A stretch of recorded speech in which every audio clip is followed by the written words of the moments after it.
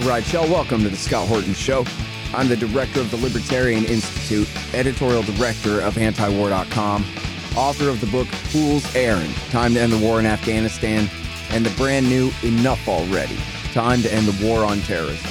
And I've recorded more than 5,500 interviews since 2003, almost all on foreign policy, and all available for you at scotthorton.org. You can sign up for the podcast feed there, and the full interview archive is also available at youtube.com/Scott Horton Show. All right, you guys, on the line again, I've got Lyle Goldstein.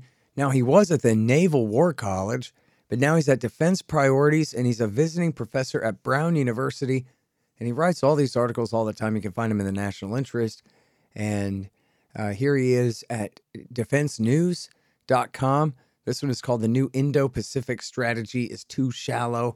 Then he's got this one, Remembering Nixon's Visit to China After Half a Century. A very important story to cover there. And, of course, we got to start, though, with the war in Ukraine. You called it on the show. I says to you, so you think Russia's going to invade Ukraine, huh? And you says, yes, I do believe so. And now here we are, and it's been about 4.5 weeks and 5 weeks, and a hell of a lot of people have been killed. I don't know the total number from the UN of civilian casualties lately. The last one I heard was more than 1,000. Certainly it's many times that. But I guess, what's your assessment of how the war is taking shape in, I guess, the East or in all of Ukraine right now? Mm-hmm. Well, as you said, Scott, I always thought that the estimates were for real. That there was a possibility that the war would go forward, and tragically it has. And I'm shattered like everybody who cares for that region of the world, and just as humans, we look at the destruction and say, did this have to happen? I mean, like everyone, I condemn the decision. I think you have to be, you have to be basically insane to start a war of any kind, and I think it's not ridiculous to say that Putin may have acted irrationally or on bad advice, or, some combination of things. I think this is a disaster for Russia. That was predictable. It's obviously a disaster for Ukraine, but it's a disaster for the entire world, unquestionably. And I'm appalled, sickened, and terribly impacted myself by just the human costs here. So I'll admit I probably thought the Russians would fare better from a military point of view. That they have still have an edge in firepower, which would have seemed to secure a victory. But credit to the Ukrainians who have fought very bravely to defend their home. So that I don't think anybody really predicted that so much, and it has been impressive, just as a human story. But I think the whole, certainly our country has been caught up in this kind of war fever, a kind of enthusiasm, which is a little troubling, especially for those of us who were recommending solutions. I continue to think there was a way out, that we didn't have to get here. But now that we're here, it's I and others are thinking about how to stop the killing. But right now, the dogs of war have been unleashed, and both sides seem to have the kind of quest for blood and destruction, which right now I'm not really seeing a way out, unfortunately. Scott. All right, well, so as far as all the narratives about that the Ukrainians have been really doing a great job fighting against the Russians and all of that, I wonder why the Russians didn't do like H.W. Bush and W. Bush in Iraq and bring in heavy air power against the armored divisions and, the heavy concentrations of Ukrainian military, at least in the east of the country, before they sent their tanks in. So it seems like they just, obviously I guess the most obvious answer is just be the public relations of all that footage of all those explosions kind of a thing. But this isn't much better than that, is it? And it seems like, or is Yeah, it that yeah. they were worried about anti-aircraft, that they couldn't call in their heavy bombers? They might have lost some.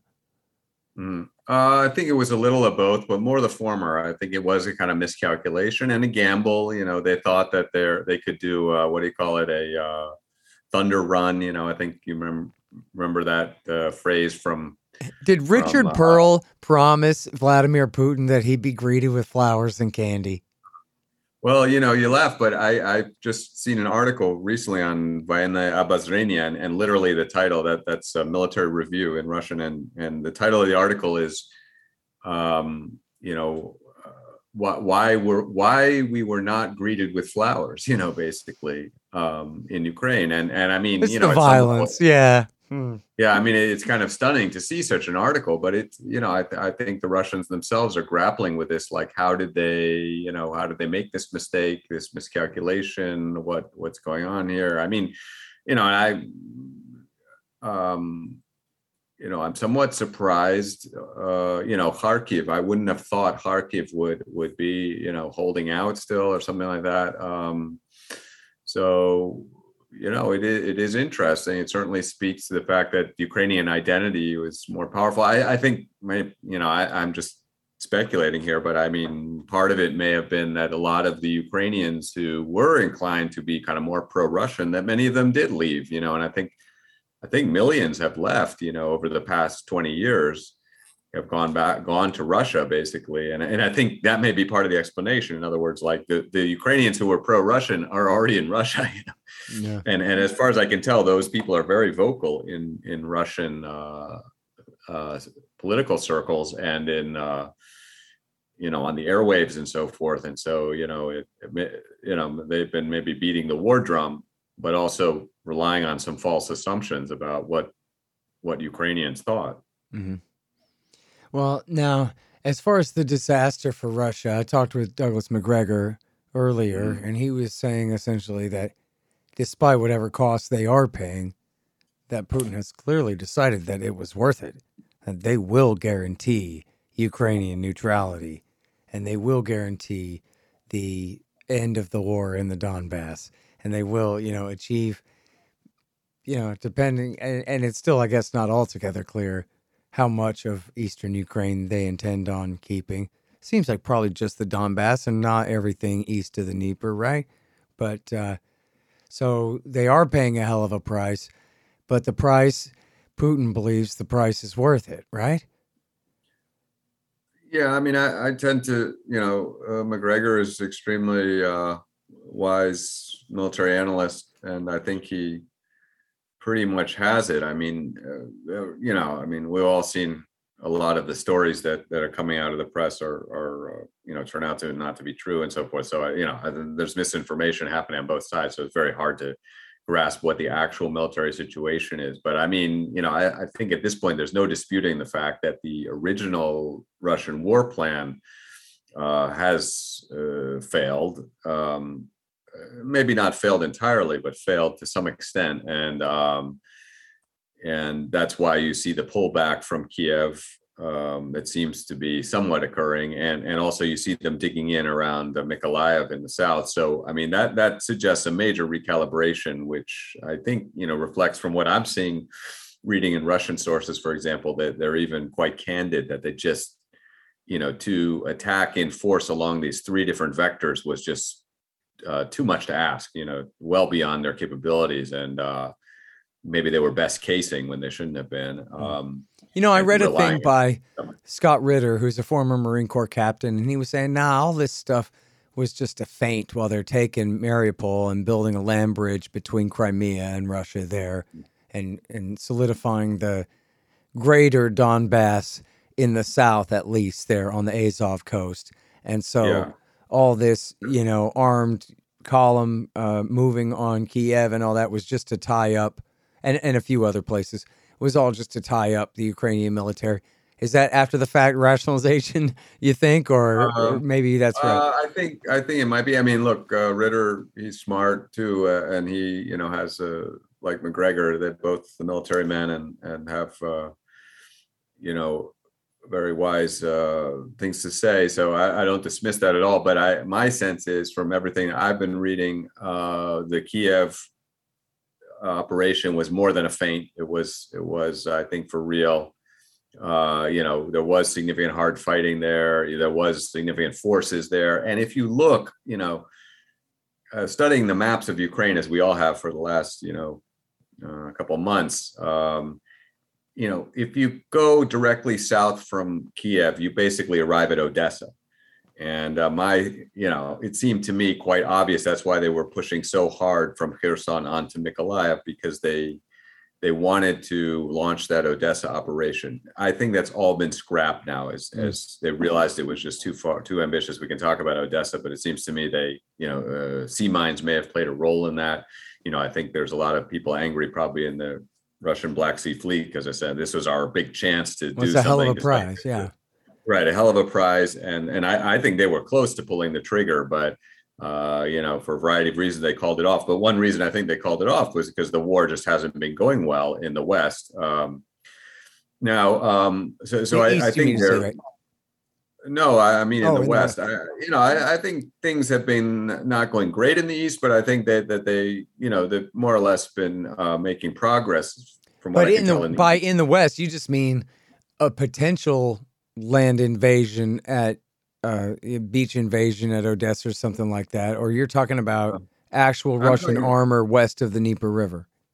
Yeah, I'm talking about west of the Dnieper River. I'm talking about really near Kherson and Mykolaiv. There, I think there have been some setbacks, and there were, I think some setbacks around Kiev. So those I would call them maybe the northern prong and the southern prong. So if they had pulled this giant pincer, coming from Kiev south and from Mykolaiv or Odessa going north, and they had pulled off that giant pincer movement, now that would have been, they literally would have owned 70% of Ukraine and would have cut off big chunks of the Ukrainian army. But I think they fell short. That this is, again, I haven't seen any war plans or anything like that. This is just what I've seen on the maps and stuff. And now they're readjusting when they realize it's too ambitious, so they're going to readjust and try to work on Donbass, as you suggest. And maybe I agree with McGregor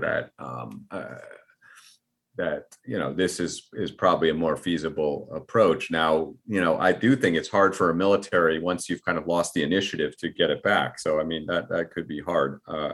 And I don't, Donbass may seem like an easy operation, but what I'm seeing unfolding is kind of a bloody mess. So, I don't know that this is going to be it's certainly not going to be a beautiful, clean victory for Putin, whether he'll be able to pull out, get away from this and say, I did achieve my objectives, that is, I destroyed the Ukrainian military and I secured Donbass, and maybe I got the water for Crimea, because by the way, that is quite important to, I think, as a war objective.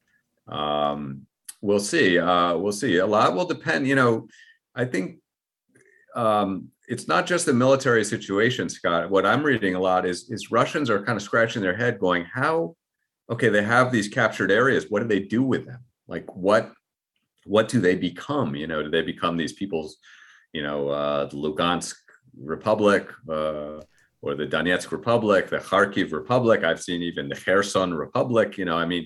And then, at some point in the future, they vote to become part of Russia or something. Anyway, it's just, and I think a lot of what I'm trying to say is, and I've seen Russian analysts say this, is the problem is, the Russian invasion has created a humanitarian disaster across all these areas. So, I think a lot of Russians are worried that if this disaster gets even worse, right? Mariupol is an obvious example, but if it's the point where people are hungry or they don't have a roof over their head, shelter, at that point, Russia looks even worse than an aggressor, but looks like that they can't put their house in order. So not even close. So I mean, the risks here are immense, and anytime you start a war, you're gambling very high stakes, and here it does seem like Russia made a huge error.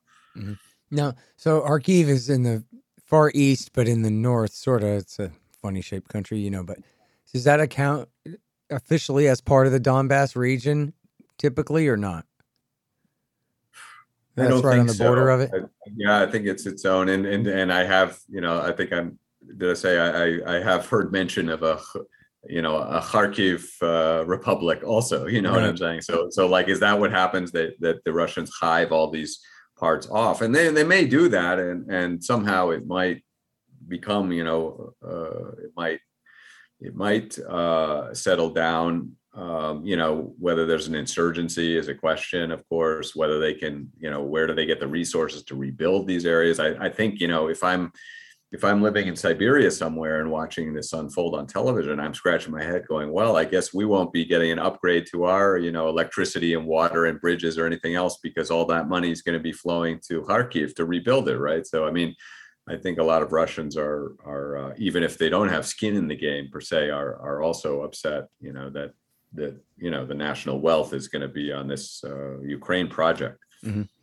Well, so if you go back to 2014 after the coup and the war broke out there, my friend Eric Margulies, who, it's funny because I can finish this sentence in so many different ways. He's an expert in this region of the world, particularly. I could say the same thing about Afghanistan and the Middle East and the Far East and every other thing.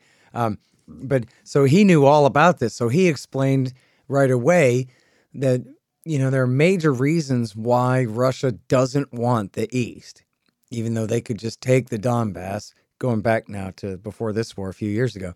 That it's an incredibly poor place, and it's just a total net drain, and it'd be essentially like signing up and conquering a territory full of pensioners, and just an absolute net drain on the economy and the treasury in Moscow, and how their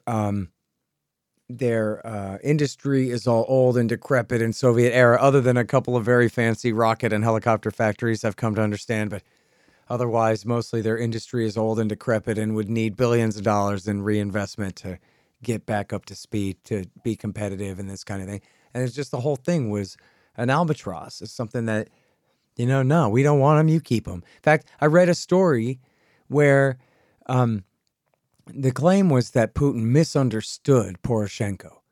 But the story that was the explanation for it.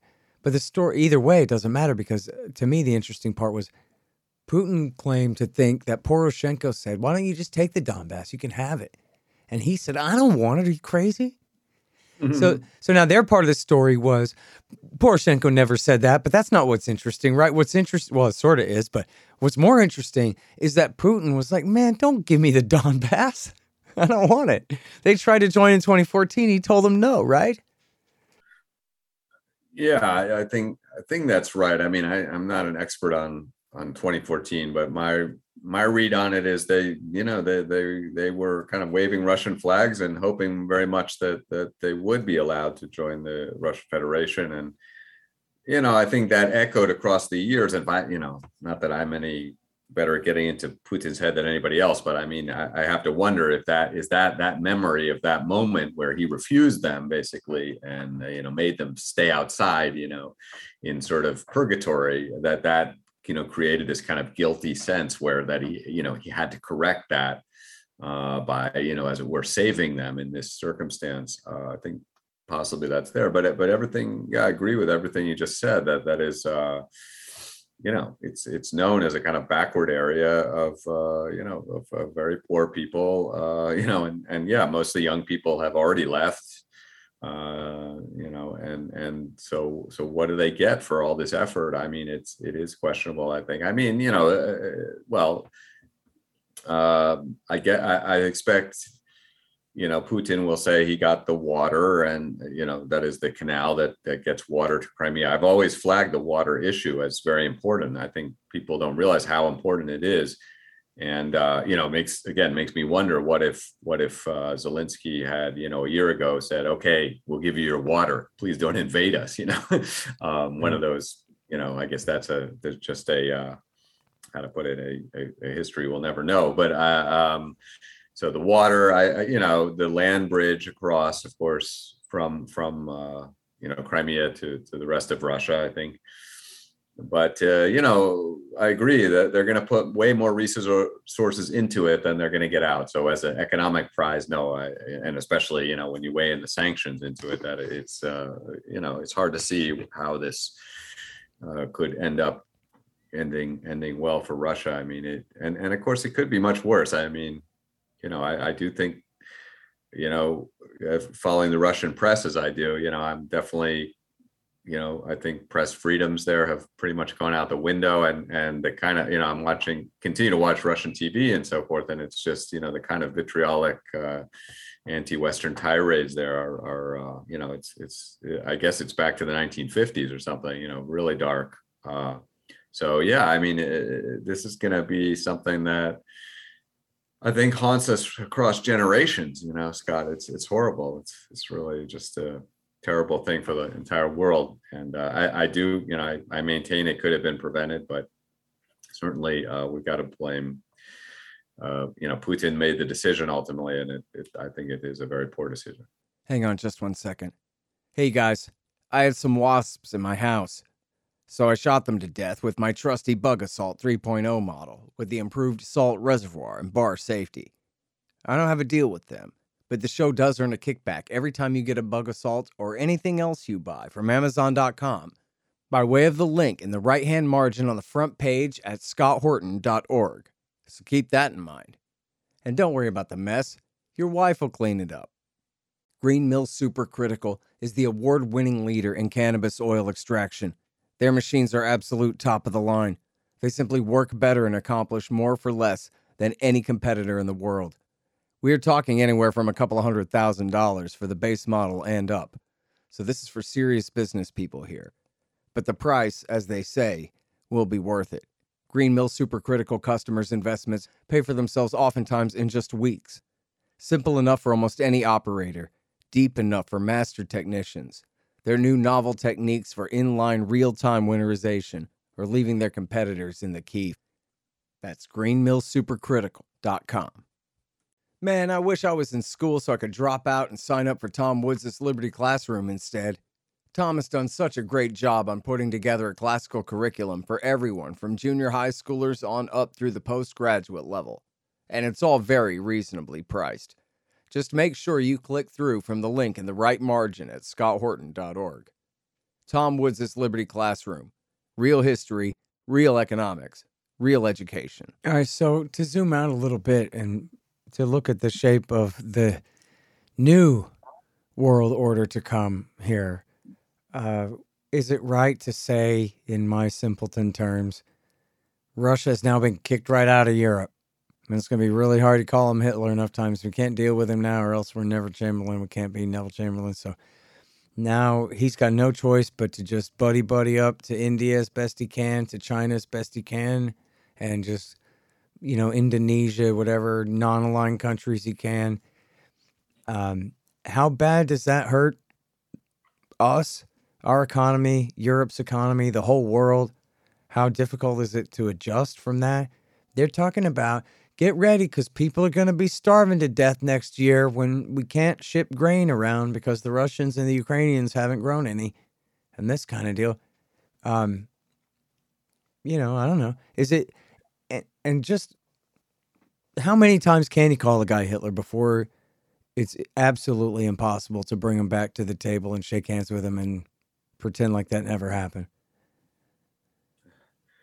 Well, I mean, I condemn Putin's decision for war. I think it's, probably wrecked his whole historical legacy in one fell swoop. But I also don't agree with the Hitler analogy. I just think it's completely off base. And I was at a conference recently where this came up a few times, and I had to object. I just think it's to me, this is kind of a kind of war fever, war hysteria, where everybody's a Nazi, and by the way, the Russians themselves have succumbed to this kind of war hysteria too. The calling Ukrainians Nazis, I think generally is wrong as well. I mean, there are some Nazis there, but there are also Nazis in the United States and elsewhere. So, but I mean, my point is, I don't agree with that. You don't either, I know, but as far as the economic ramifications, I think you call it right, Scott. I do, I think we'll see Russia, hugging that Chinese dragon and the Indian elephant ever closer. I do think they're encouraged more or less by what they've seen from Beijing and New Delhi. And, of course, it's been widely observed that really the only areas of the world that are putting sanctions onto Russia are Europe and North America, but in Latin America, Africa, and most of Asia, excepting Japan and Korea, there really hasn't been any move to sanction Russia. So this will do a lot of damage to the Russian economy for sure, but it will also, I do think they will adapt, and I have to believe that they thought about this in some respect. And, there are even some Russians, I think, who will say, this is what we had to do anyway. I had to wean ourselves off Europe. And it's, that they wanted a separation maybe from European culture anyway. And they see themselves as more Asian and want to orient, Russia actually really for the last decade has in theory been on a kind of pivot to Asia anyway, right? Which explains partly why Putin has a good relationship with both Modi and Xi as well. So, you could argue this has been a process underway for some time, but now it will be, fully accelerated as the ties with Europe are just in, total free fall. But there will be huge costs undoubtedly. And I think as for us, I think, as Americans, we have to wonder about that. I do, some people are benefiting, right? I think you're in Texas, right? I think in Texas, they probably like these high energy prices and, or to some degree anyway, I know some Texans do. And then, grain prices also, some Americans will benefit. Although as a whole, we're all, I think the shocks to the world economy are severe. And I think we'll be lucky if we escape from this without a major recession.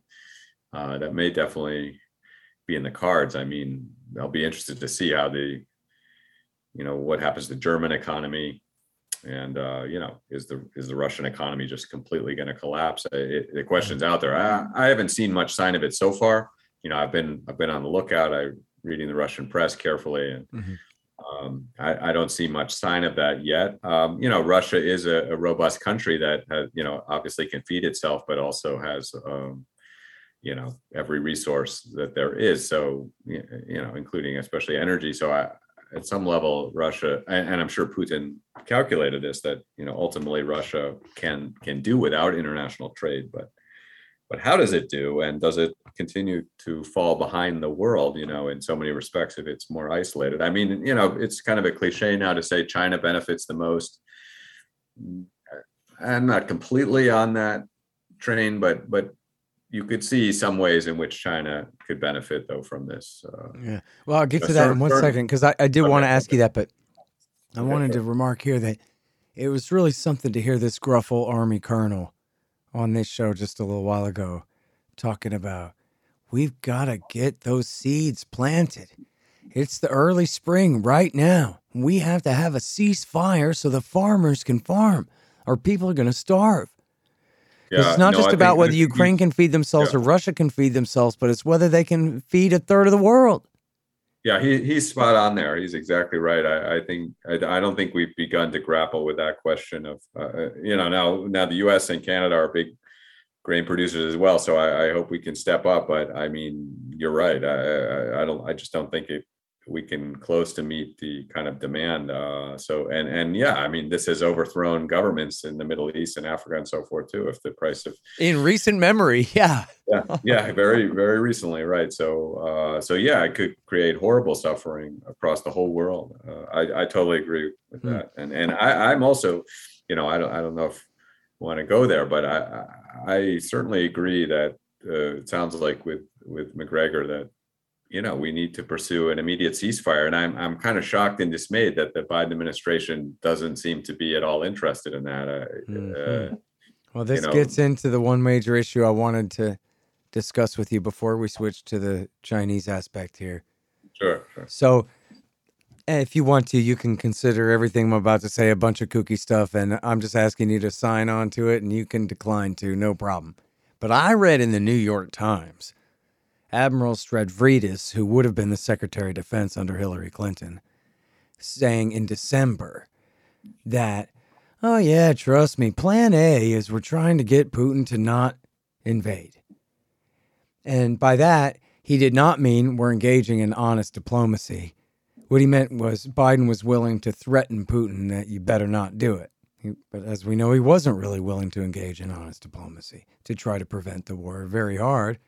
But they assured the New York Times, all the different sources, and including Admiral Stavridis, that, yeah, Plan A is we want Putin to not invade.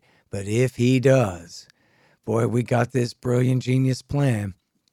We're going to arm up an insurgency and bleed them and bog them down and try to replicate what we did in Afghanistan and in Syria. To think that they'd brag about what they did in Afghanistan and Syria with those dirty wars. In the 80s, they're talking about Afghanistan. Never you mind the last 30 years over there or any of that part of the story. And the same thing for Syria. Never mind what happened with their intervention in Syria and the caliphate and the rest of that. But just, he says in there, and they keep saying this, it keeps coming up, we don't know anything about defeating insurgencies. We admit that. But we sure know how to back them. And this is what we want to do. And there's, Joe Loria at Consortium News had this article full of quotes of these guys saying the purpose of the sanctions and the purpose of the war is to prolong the war, to bleed Russia, to weaken Putin and bring down his regime. So the only crazy part, all that's on the record. Hell, the Prime Minister of Britain said the same thing about the sanctions there. Seems like the only question is, well, I'll add this. The Times said, well, see, they're carefully calibrating the amount of weapons that they're pouring into Ukraine. This is December 21. They're carefully calibrating the amount of weapons that they're pouring in to deter Russia without provoking them into going ahead and invading. So, obviously, the innocent answer is, hey, Plan A was don't invade. And they were carefully calibrating the weapons to deter Russia. But then, unfortunately, that sadly failed, so they had to turn to Plan B. A slightly more cynical take would be that they wanted this war to happen. And think about what you just described about the new shape of the world economy and the liberal rules-based world order and all these things. The Nord Stream pipeline is canceled, and Germany's budding relationship with Russia is canceled. And if we can't split China and Russia against each other, well, we can isolate them from Europe and from the rest of our friends in Asia, or try to, and these kinds of things. And we can replicate Afghanistan and bleed the Russians. And, Hillary Clinton also, Stavridis' student on this, clearly, went on MSNBC and blabbed and blabbed and blabbed, just like I sound right now, talking about this is what we're going to do, and it's going to work so great. And so I wonder whether you think that maybe actually Plan A, or maybe just Plan A and a half, rather than Plan B, was to provoke this war. I mean, after the buildup started at the beginning of November, then they announced this new strategic partnership document agreement where they reaffirmed support for Kiev's sovereignty over Crimea and 100 other things. And again, refused to put in writing that we won't bring Ukraine into NATO, and all these easy answers that they could have solved. As you were saying, you didn't say in particular, but we could have negotiated our way out of this before it happened. Maybe they very clearly and deliberately did not negotiate their way out of this for a reason. So what do you think about that? Well, there's a lot there. And at some level, I guess it's just water under the bridge. And I mean, this is one reason I can't sleep, because I know that this tragedy didn't have to happen, and if you know the details. I mean, I put out there in January 19, I published a peace proposal for Donbass. And I said, I said in that piece, I said that the future of Europe hangs in the balance. Are we just gonna let this devolve into a catastrophic war, or are we going to try to make peace? And this was after the first Zelensky Putin face-to-face meeting in the Normandy format, and everybody was very disillusioned. And I said, don't be disillusioned, get back together and get at it and make peace. We can do this. Zelensky was elected on a peace platform, so with the overwhelming support. So just help it happen. So anyway, I is it just that you don't want to call me crazy, or you don't want to admit how crazy it all is? It's definitely crazy, but I will say though, I just don't think that I don't first of all, I'll say it again, Putin is the most culpable here. He no question about that. No question about that. And I don't, even if they're jerking his chain, that doesn't forgive his behavior. I'm not saying that. Right. Okay. I know you're not. And nobody really could. So the U.S., the U.S., I don't think American leaders wanted this war. I just don't. Maybe I'm too, I'm naive or something. But to me, they're just kind of negligent. They when people talked about war, and we did, right? I mean, you and I talked about it in very graphic terms. I think, and others warned, and the Russians were saying, war is very often a lose-lose proposition, and that's exactly what we've seen here. So, I think it was more American leaders were just negligent. And also, let's face it, the political incentives in a democracy are not to kind of compromise, right? Compromise, kind of bad word in Washington. And, you can't cave in. And so, so many hawkish voices. And I know well that, in government, you get promoted if you're hawkish. And that's, we all know the American press likes, particularly favors hawkish voices. So, I mean, all it was all stand up against Putin and so forth. Well, now we're paying the consequence. So, I mean, I agree that there were so many off ramps that were so obvious. The neutrality issue is more than obvious. I can't imagine how it could be any more obvious. I remember I had some arguments with people publicly about, Finlandization, and people try to explain to me why that Finland is not a good example. And I shrugged my shoulders and said, Finland seems like a really nice place to me, Yep. One of the highest standard of living in the world, and, the happiest place on earth, I think, or one of them, so what's wrong with that? Let's talk about Finland more, and then I also brought up the water issue a lot. And I was thinking, why shouldn't, why can't Kiev just open up the taps and allow the water to flow into Crimea? I guess that would be against their pride. But I mean, again, how many more Ukrainians would be alive today if the Russian army hadn't had to crash across the border to get that water? So, I mean, it's horribly sad. I don't think American leaders are so, like, how to put it, they couldn't have figured this out, and somehow it all seems to, as you point out, a lot of it has benefited the United States in terms of, Europe is coming together. There's the end of Nord Stream, and so forth. So a lot, America somehow is going to benefit, selling a lot of arms. Obviously, I think the Germans are now going to buy huge numbers of F-35s and things that we couldn't have even imagined 2 months ago are coming true. And it does, I do think it does somehow benefit the United States in some respects. By the way, I think it's worth pointing out, though, there are some major benefits for U.S. national security somehow, despite the human cost. One is we've seen that Russia is considerably weaker than we thought, right? I mean, its military, well, they may not be,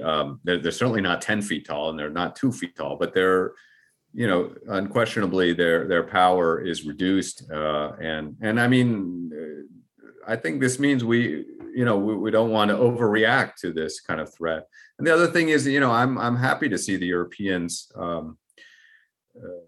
are stepping up a bit, and that's probably to the good. I mean, I think if the Europeans had taken the lead in this Ukraine crisis and in their own security, they would have probably solved this without war. They would have probably made the compromises that were necessary, because it's their backyard and they don't want to see it explode. So these are, I think, some kind of positive developments, even in as we look at a very dark future generally. And by the way, we haven't talked about the nuclear issue, which is what I wrote that article about. I don't know if you're going to come to that, but I continue to be I'm very concerned about nuclear escalation. I think I was just listening to Ted Postel, MIT professor. I don't know if you ever talked to him, but I know him very well. Go ahead. I know what you're going to say, and I want to hear it. Yeah, Postel said that this was more dangerous than the Cuban Missile Crisis. And that's shocking, because I know he knows all about that. I know about that too. But I mean, in some respects, it is.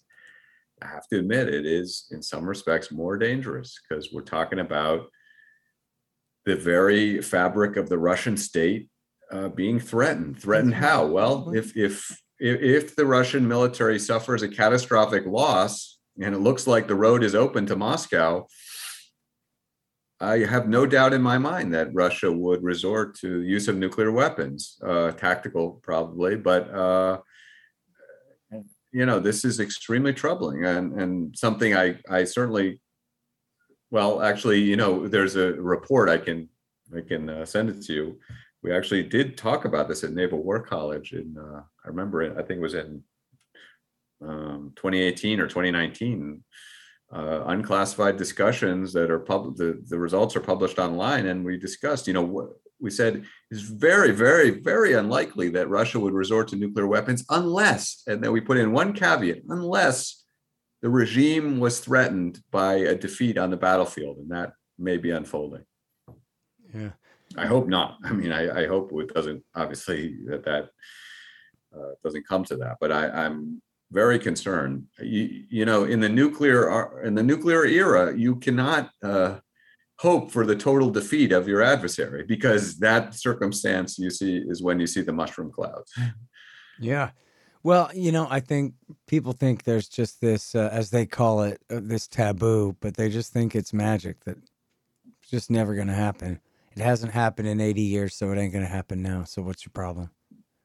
Yeah, and I mean, there are voices calling for escalation. They say, let's call Putin's bluff. He's not really serious. I disagree with that. I think that in the worst circumstances, if unfolding in Ukraine, he would resort to use of tactical nuclear weapons, and who knows where that would stop. I don't know.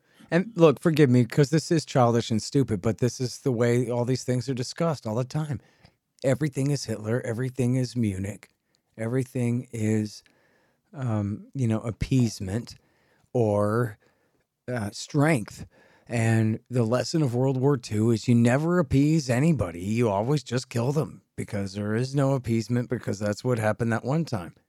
And so when you're talking about give them an easement to Danzig, they're saying you can never give them an easement to Danzig, no matter what, Yeah,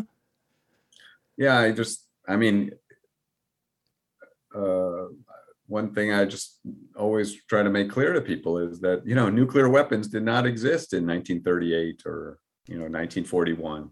Had they existed, it would be a very different world, but they didn't exist. And, I still don't think that you can equate Putin and Hitler. Not at all. I mean, there's just very little evidence to suggest that.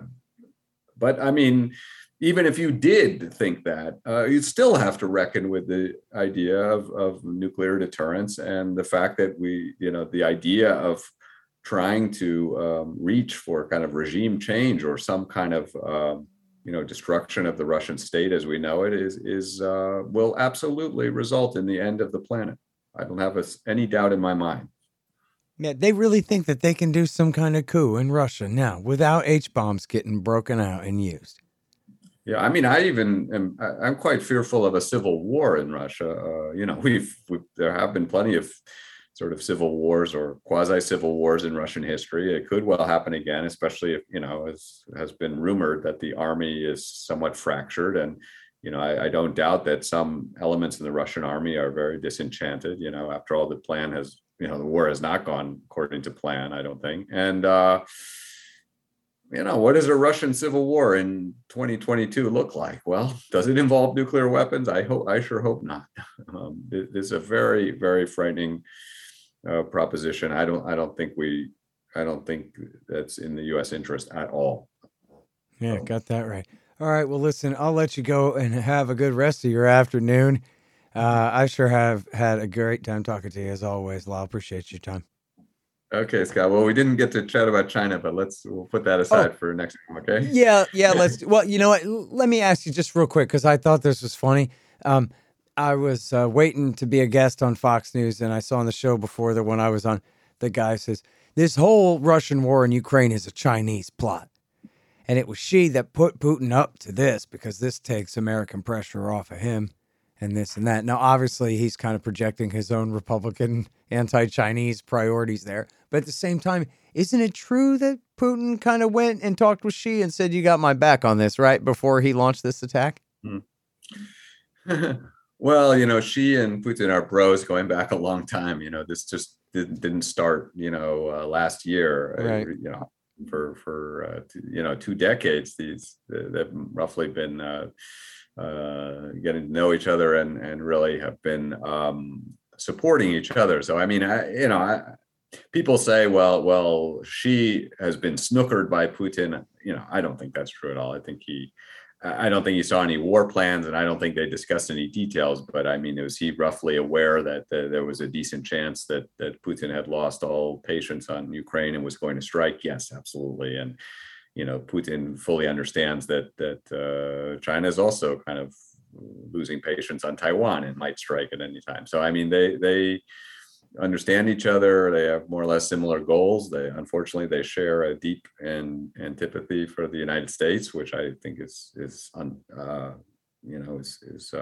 very unfortunate and not necessary and quite avoidable. But that's where we are. And so no, I don't think it's fair to say this was a Chinese plot. But I also think China has thought about this a lot and will be very deliberate. They will, of course, in the Chinese way, they will sort of try to maximize benefits and minimize losses. I mean, like any country, but they're pretty good at that. But I will say that my bottom line here is that China will not abandon Russia. They just have too much at stake. For them, Russia is the relationship is too important to fail. They can't allow Russia to fail. They need Russia in many respects, not just resources, but they need Russia to have their back. Like, if it does come to war over Taiwan and so forth. So, I think in the end, they will sympathize with and even help Russia to a considerable degree. All right. Well, thank you again, Lyle. Really appreciate your time on the show, man. Okay, Scott. Love what you do. Keep it up. All right, you guys. That is Lyle Goldstein. He's at Defense Priorities, and now he's a visiting professor at Brown University. So go sign up for that. The Scott Horton Show, Anti-War Radio, can be heard on KPFK 90.7 FM in LA, APSradio.com, antiwar.com, scotthorton.org, and libertarianinstitute.org.